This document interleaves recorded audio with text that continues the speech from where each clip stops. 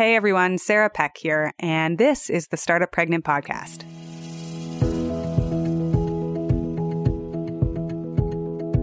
What happens when you start trying for children, and then you realize that maybe it's not possible for you? Today we're talking about fertility and infertility and that large looming question that seems to somehow find its way to all women. And that is, do you want kids? That question can affect so much in our careers, in our decisions, and in our lives. Today's guest is anonymous. We're calling her Anne. And she takes us through her own journey and how that question affected so much of her life and how it changed over periods of her life. That question, do you want kids, can start being asked of people as young as 6, 7, 8. When you grow up, do you want to have kids? Do you want to be a mommy? Raise your hand if you've ever heard that question. And then that in turn informs so much of your identity.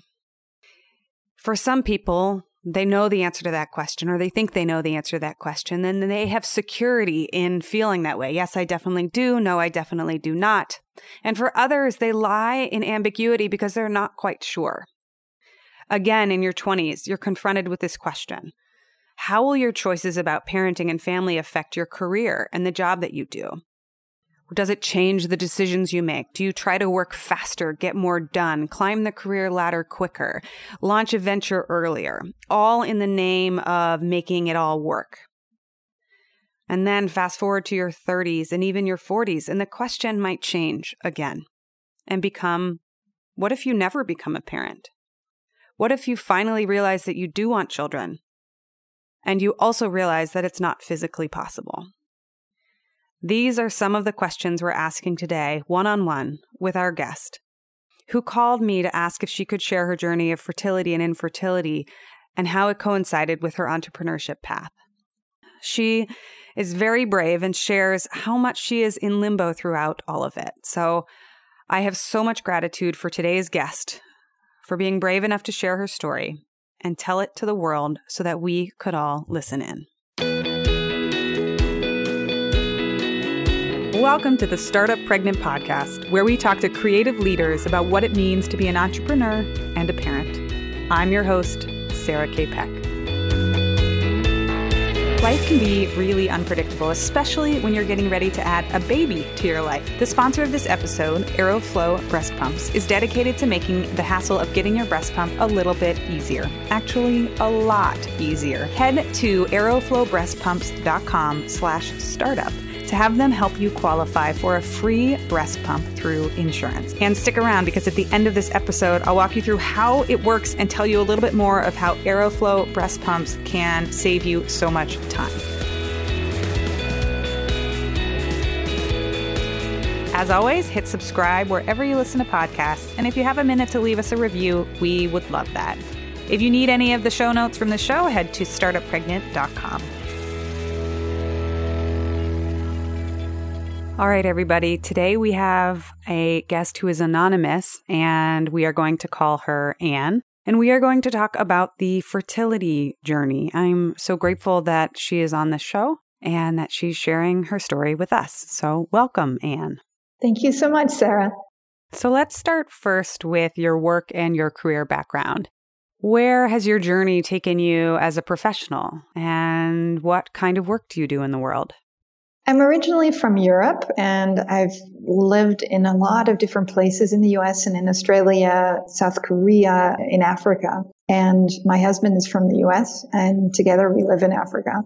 And it's been an amazing journey to discover what your work can look like in these different contexts. So I'm a branding expert, and I run a branding agency that takes on all different types of shapes and sizes depending on what the culture is that you're working in.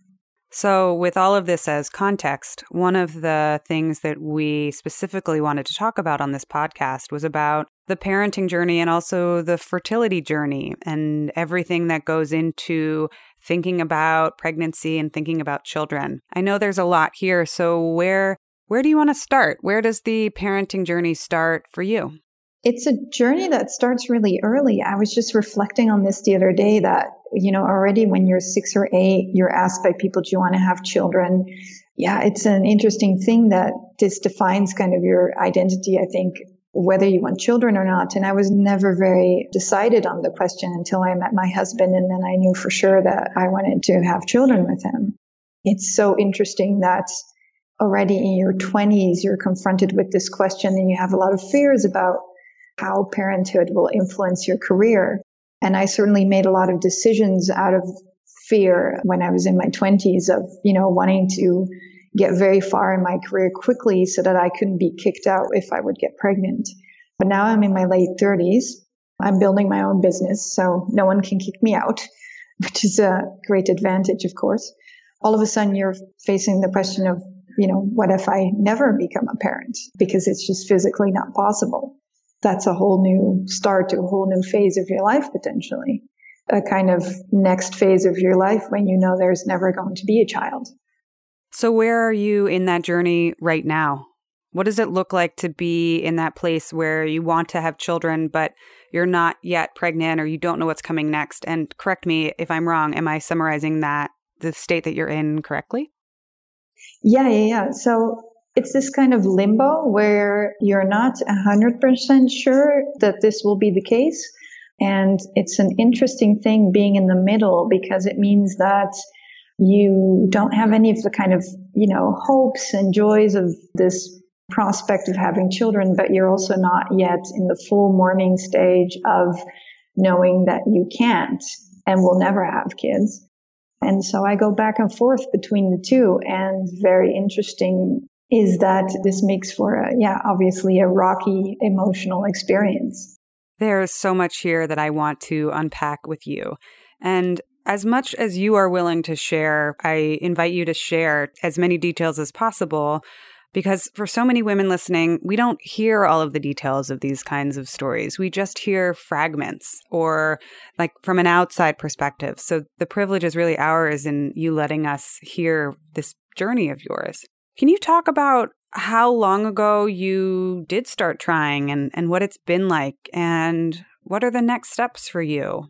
Take us through this journey. We started trying about a year and a half ago. So I think in this sense, we're pretty lucky. I know people who've been trying for 5, 6, 7, 8 years. And so I could definitely call myself quite new to this infertility scene, which it unfortunately is. There's a lot of people who are struggling with this. The reason why we got into testing quite quickly is because I wanted to make sure before we got pregnant that everything was in order.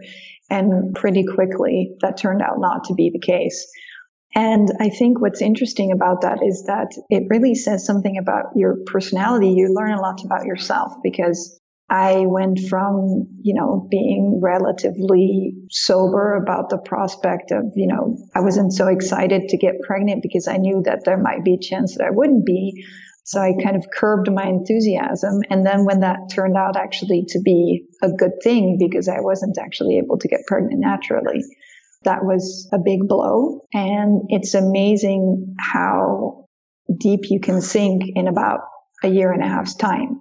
And we feel like we've been trying to have a baby for 10 years because it's just such an intense period of your life and you're so focused on it, and the emotions are so intense that it feels like it's been much longer. So I can only have a lot of respect and feelings of support for people who go through this for years and years and years. The emotional weight of all of this, the invisible emotional weight in terms of having to think about it, charting it, tracking it, all of the doctor's appointments. It's just incredible how much it takes in terms of time and energy and emotions, which you touched on. Yeah. So you got tested. What kind of testing did you do and what was the outcome? How did that work? I'm not so knowledgeable actually on the medical process as you guys are in the US. So you'll have to forgive me if I'm not aware of so many of the details. We basically found that I wasn't ovulating. The doctor searched for different reasons why that could be the case. So that was a lot of testing. My husband is fine. There wasn't any particular type of diagnosis involved. Actually, they're still doing tests today to see if there's any scarring that could be interfering. So you get this diagnosis that's unexplained infertility, and that will kind of be the diagnosis until they stumble upon an actual mechanical reason, so to speak, that your body doesn't function. It's been interesting for me also to become more wise about how do you deal with the medical establishment, and especially since I'm not in my home country, learning how to navigate that is interesting for me. So I've actually had my American husband to come along with me to the doctor in order to make sure that I ask the right questions and that I make notes and that I know what kind of medication I'm taking and what the consequences of those are. Yeah, so that's where we're at the moment. We're considering different alternatives to natural conception, but I have a lot of doubts about that, and my husband as well. And that's another, hard decision to make. Do you decide that you'll do anything that you need to do, or do you actually say like, okay, well, nature has decided this for me and I'm going to accept it? Where do you think you are in that conversation right now? I have no idea. I think it's a total slippery slope, because we started out saying that if it doesn't work out naturally, we don't want to push it. Then you kind of get invested in the process and you're already in the hospital so often that just taking that next step doesn't seem like such a big step. It's a point where my husband and I differ a little bit because he's really protective about my health. And I know that the consequences of all the medication and the hormones aren't as well known as we would think. Also, he's had some friends who've had some bad experiences, who invested years and years and a lot of money and time into all these processes, and it didn't work out for them. So I think it's definitely colored by your cultural background and by your views on life and health, and also by the experiences of the people around you. And in this sense, it's interesting because I think infertility and the conversations you have with people around infertility are very similar to those you have when people have a serious illness. And people will want to give you advice and people will have opinions. Sometimes most hurtful or funniest conversations with people who think that it's all in your head, or that, if you only went to yoga, or, if you just didn't work out because the baby might fall out during jogging, or if you only visualized it with a drawing, there's just a huge amount of advice that you're getting thrown at you that is just sometimes hard to digest. 1,000%. I was going to ask you, and you've wandered into this. Who do you talk to about this? And who have you told? And how does this affect your relationships? We've only told a few people in our circle of friends, mainly because of the fact that you get such odd responses. It's not even that I find the topic to be taboo. It's more that you notice that it creates a funny dynamic and people don't always say what you need to hear, and that influences your relationship. There are different worlds between people who are parents and people who are not parents, and very often we can say things about each other that don't show very good insight into the world of the other person. As someone who doesn't have kids, I can imagine that I've said many a thing that's not so sensitive towards the challenges of being a parent. Or I haven't shown the right support to friends who have had kids. And now I'm kind of on the other side. I'm also feeling that sometimes you get comments that kind of damage your feelings towards a friend. We often get comments about how fun it is to not have any children, not have any responsibilities. The friend who told me it was in my head and I needed to just visualize it with a drawing and then the baby would come. These kind of things are not really beneficial. Like I want to have that advice unsaid so I can just go back to the feeling I had about this friend before we had that conversation.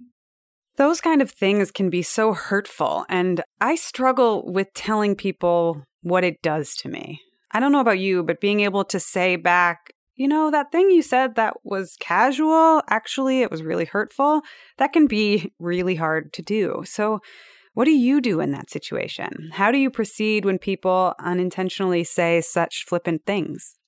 Well, I think the most important thing is that I'm not judgmental about it, because I think everyone comes from their own context and their own situation. And I'm just thinking back to times where maybe I had trouble giving someone, good advice. One of my very best friends, her child stopped breathing after 30 minutes after he was born. and became severely disabled. And it was so hard to support her during that time. And you try to find the best words and you can't. So I want to be a good friend also by how I am able to process mistakes that they potentially make and how they interact with me, and hope that we grow together on how we talk about it.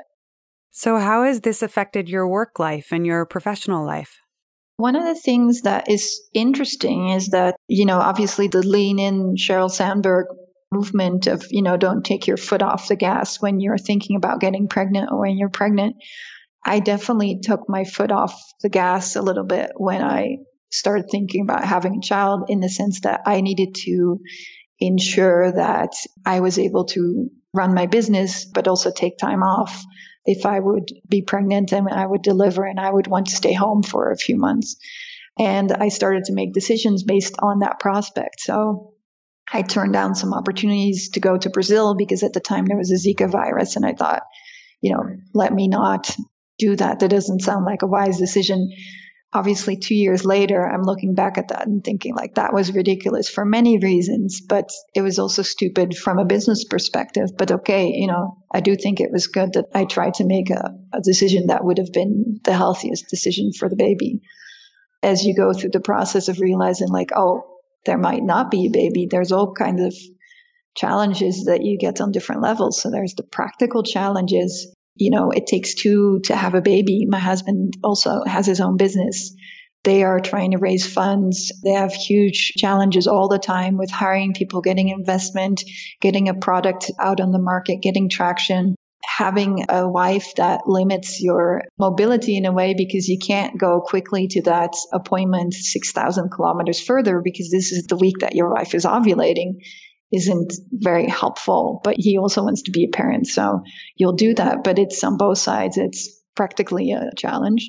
As you were mentioning as well, that, it takes a lot of time for the tests, for the doctor's appointments, for the mental processing. Of course, also, infertility is expensive. If you're building a business and you don't have a regular income stream, it's tough. The prospect of potentially needing tens of thousands of dollars in order to even conceive a child, let alone raise it, is quite difficult.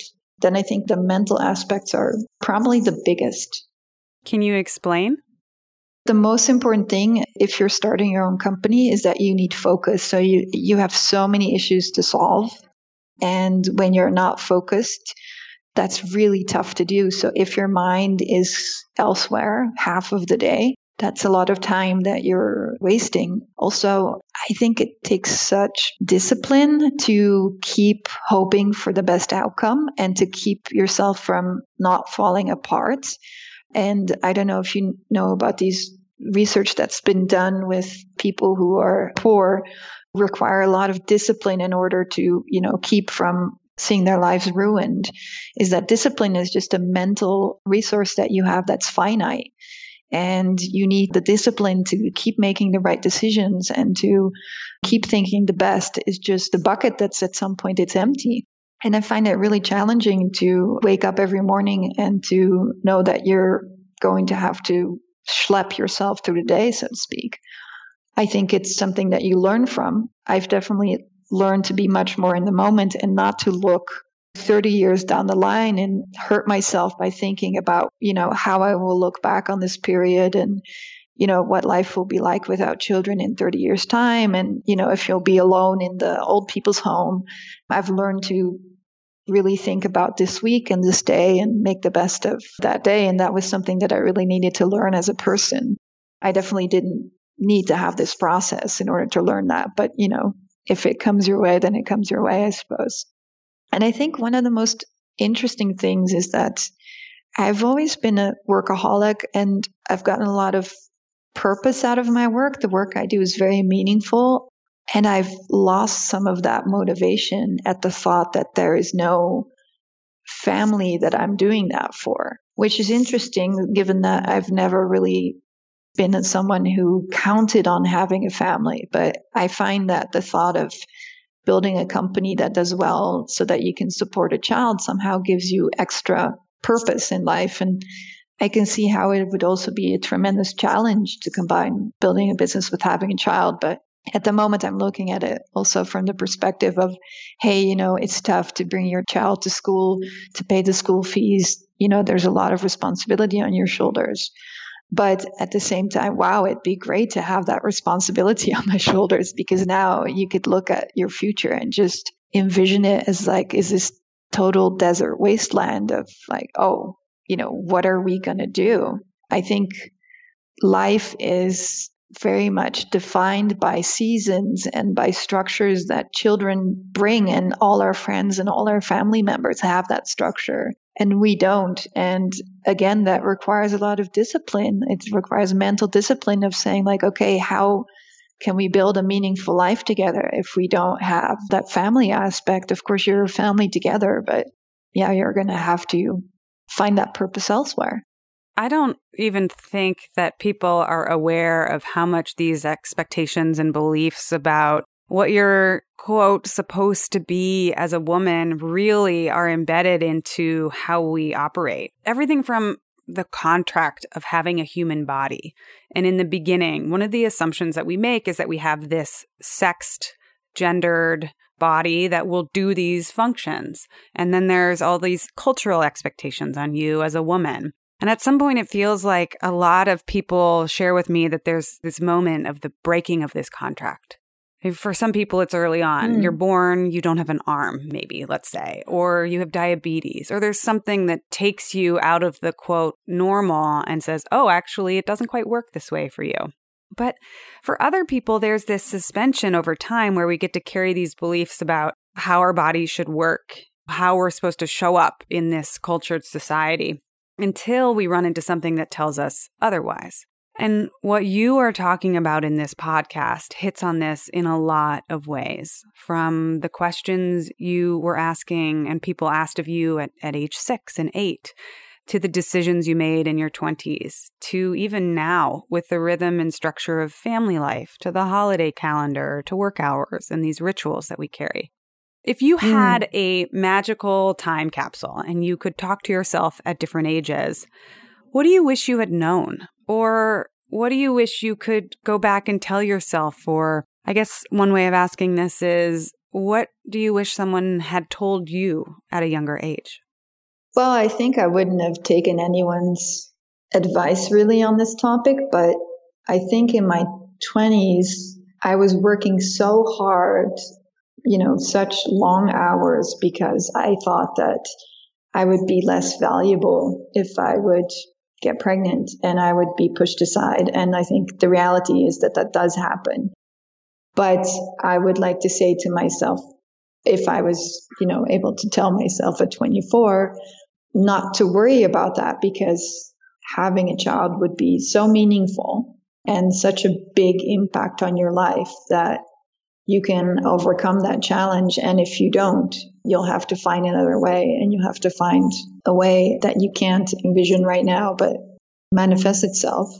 I think I would also want to congratulate myself as a child from a young age, already being aware of the fact that it's not a given that you have children. I think if I would have been a person who totally identified as a woman whose value comes from having children, I think this would have been absolutely devastating. So in that sense, I think it's important for people to know, like, hey, don't take it for granted that it will happen for you, and make some wise decisions about your health, about the sexual partners that you have, about the relationships that you engage in, because all these things can influence your fertility. I think different exposure to these different stories would definitely help. And I've spoken to women who are in their early 40s who are going through the same process, and I think they definitely kick themselves that they didn't start with the testing much earlier. It definitely also, I think, is influenced by the culture that you're raised in. So the country where I'm from, there's not so much awareness about medical issues that might occur. And my husband, being from the US, was much more alert to that. And he really pushed me to get into the testing early. Take charge of your health in your 20s and early 30s so that you are best equipped to deal with this if you want to have children later in your 30s or in your 40s. That's such an important lesson, and it comes in so many different forms. For example, as an entrepreneur, if you learn, well, there's no maternity leave unless I take care of it. Part of it feels like the lesson here is don't wait. Yeah. Or don't put it off. Take care of these things earlier in your 20s, and it's going to be up to you, so don't wait. Yeah, and being smart about that business-wise is so important because we wouldn't be able to do any of these tests or any of the fertility stuff if we hadn't saved up. I wouldn't even be thinking about having children if I didn't really have good health insurance. I wouldn't have thought about taking time off if I didn't have a disability insurance, which actually includes maternity leave. And these things, you can't organize them once you're pregnant. You have to have them in place a few years before because you can't insure a burning house. And the same goes for a pregnancy. You can't get insured for these things as an entrepreneur once you're already pregnant.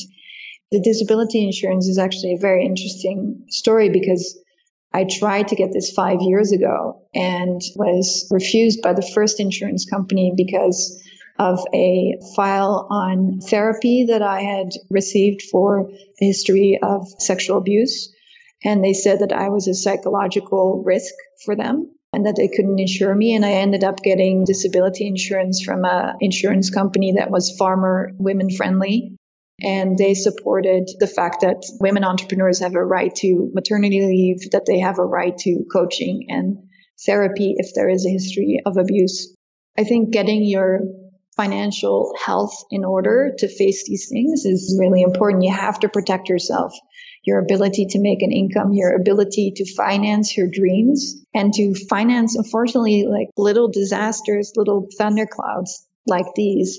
If you're not, strong about your financial health as an independent consultant or freelancer or business person, you're going to regret it later. And I think regret is one of the most horrifying feelings to have in your life. I appreciate what you're saying so much.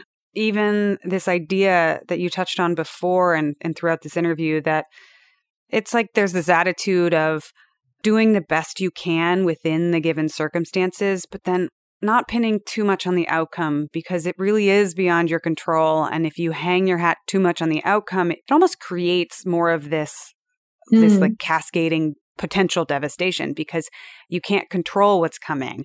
All you can do is find a way to be within this uncertainty, and even within it, find a way to plan, maybe even be meticulous within the face of uncertainty, but then be resilient and adaptable to the fact that things always change and don't go necessarily as you'd expect.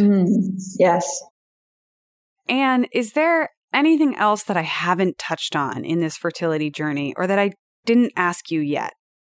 The conversation around how do you have conversations about this is interesting. My best friend's husband was diagnosed with very serious cancer a few years ago, and that was difficult to talk to people about.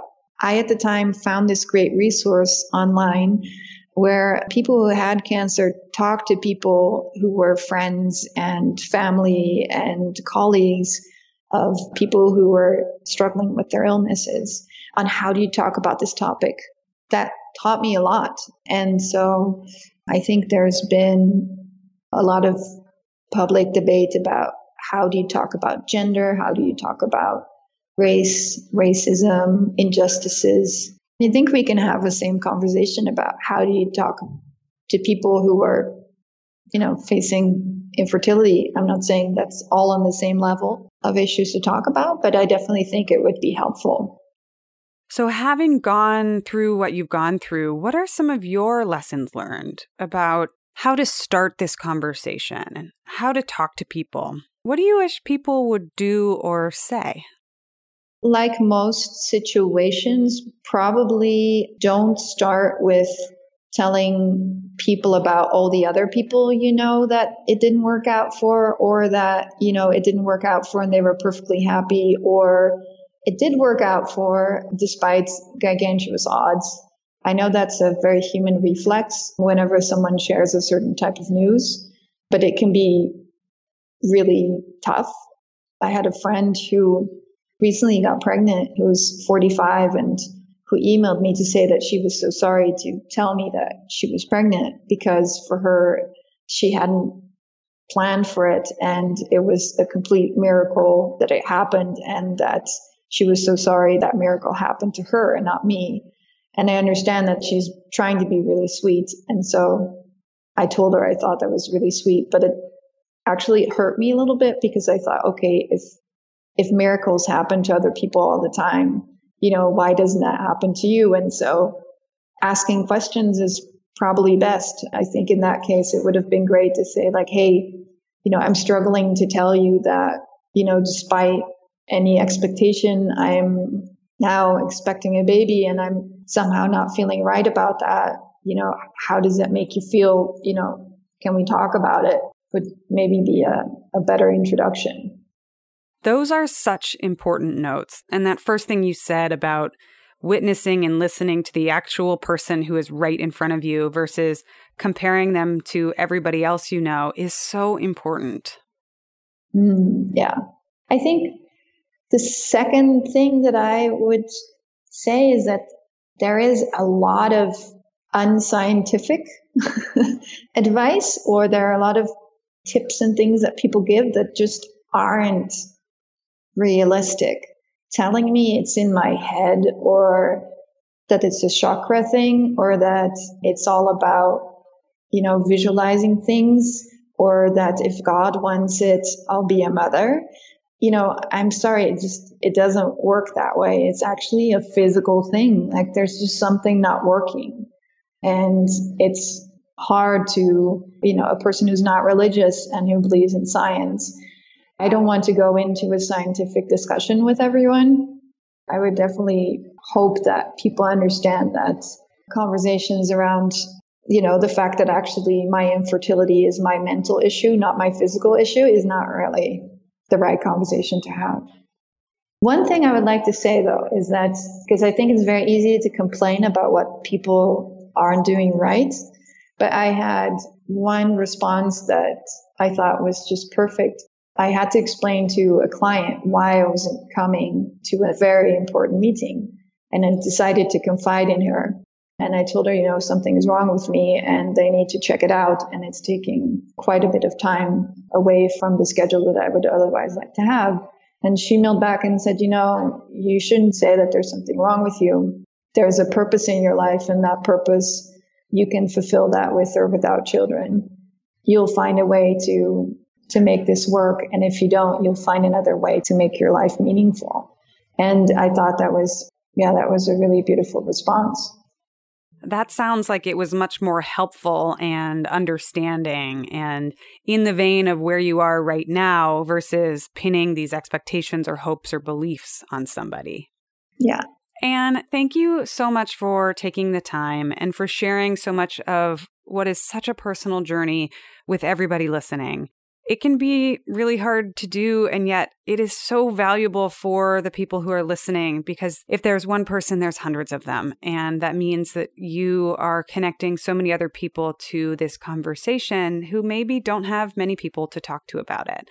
So thank you. Thank you, Sarah. I really appreciate you putting this topic on the list of things to discuss about business and families. Well, it's all part of it, right? There's not one perfect journey or one perfect picture, one path. There's so much. This is what this podcast is about. I want to capture these different stories as a means of reminding us all that we're not alone. And if we don't live up to this mythological ideal of what womanhood looks like, well, great job. Join the rest of us. That's very rarely true for anybody. And even right now, there's so much currently right now, today, at this moment in time, that I probably don't even know about. And I want to open the door to having these conversations and telling more of these stories, especially these untold stories of what it means to be a woman and to work and to go through all of this. Yeah.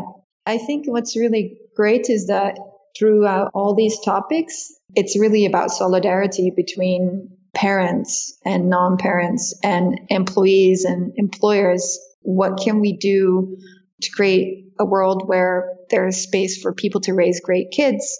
And, if you can't do that as a parent, then I can do that as an employer, and I can do that as an aunt. And I hope that we can all just be good and kind to each other and support each other, whatever the journey may bring. Yes, bridging this gap between parents and non-parents as though like they're this diametrically opposed things, and exactly 100%, 1,000%. Oh, I can't wait to talk more about this with so many of our upcoming guests too. Great.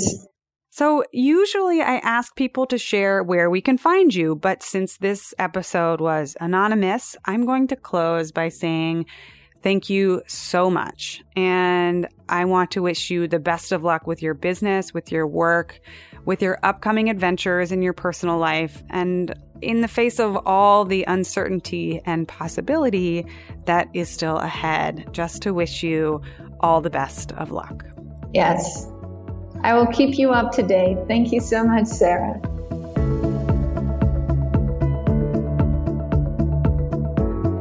I promised at the beginning of the episode to tell you a little bit more about the pumping journey and about how Aeroflow breast pumps works. They are the sponsor of this episode, so for all of you breastfeeding and pumping mamas, here is the info that you wanted. Aeroflow breast pumps makes the process of getting a breast pump covered through your insurance as easy as possible. They have dedicated and informed breast pump specialists to help you navigate insurance by taking care of the paperwork, the phone calls, and the prescription requests so that you can take it easy. They're available by phone, text, or email to answer any questions you have during this exciting time in your life. One of the trickiest things is the timing of everything. A lot of insurance plans only allow you to get a pump within 30 days of your due date. Let me tell you, figuring out when that baby is going to arrive and then getting everything done within these exact timeframes can be really hard. They take care of everything, including contacting your physician for a prescription, recommending the best breast pump options for you and your lifestyle, billing and processing those insurance claims, and shipping the breast pump to your door free of charge. The entire process is totally free. So if you want to work with them to get your breast pump, go to aeroflowbreastpumps.com/startup and they will get you started right away. Thanks for being a sponsor of Working Pumping Mamas, Aeroflow Breast Pumps. Thank you so much for being a listener of the show. A few more things before we end this episode. First, if you know of a woman or a friend that would benefit from this show, send them a link to our website at startuppregnant.com. So many of you have already reached out and shared your stories, what this podcast is doing for you. And for that, I am so grateful. So if you know of somebody that would love to listen in, or you think that these stories would really hit it home for somebody, feel free to send it along. Second, if you've got a story that you need to share or tell, head over to startuppregnant.com and send us a note. We have had so much reader mail already, and your stories mean the world to us. We are proudly listener-sponsored, so if you want to sponsor the show and hear more episodes, head over to our Patreon page and you can buy us a cup of coffee, or 2 or 3. We'll take many cups of coffee. If you want any of the show notes or links from this particular episode, all of the references and tools and tips that we talk about are always posted on startuppregnant.com. Thanks so much for listening, and I will see you on the next episode.